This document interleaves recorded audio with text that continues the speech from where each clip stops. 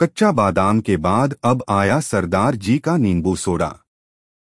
देश और दुनिया में कच्चा बादाम के वायरल होने के बाद अब ड्रिंक बनाते एक सरदार जी का अंदाज खूब चर्चा में है। ड्रिंक बनाते वक्त उनका अंदाज कुछ ऐसा है कि जैसे सामने मैजिक शो चल रहा हो। अभी हाल में ही भुवन बड़याकर ने कच्चा बादाम गाने से सोशल मीडिया पर खूब वाहवाही लूटी थी। रातों रात वो गाने के चलते दुनिया भर में मशहूर हो गए थे।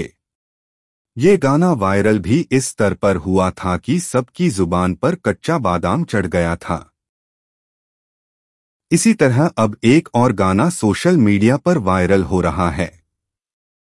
अब एक नींबू सोडा बेचने वाले का वीडियो तेजी से वायरल हो रहा है, जिसे लोग काफी पसंद कर रहे हैं और वीडियो पर जमकर चटकारे ले रहे हैं। बाकी नींबू बाद विच पाऊंगा वायरल हो रहे इस वीडियो में एक शख्स नींबू सोडा बेचता नजर आ रहा है, जिसका अंदाज देखकर सब हैरान हैं।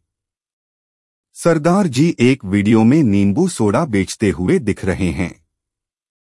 ड्रिंक बनाते वक्त सरदार जी का अनोखा अंदाज देखने को मिल रहा है।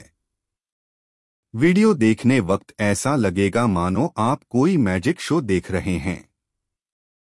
सरदार जी अपने गाते तलाते नींबू सोडा बनाते दिखाई दे रहे हैं। ये वीडियो देखने के बाद आपकी हंसी नहीं रुकेगी। हमारे पॉडकास्ट चैनल से जुड़े रहने के लिए धन्यवाद।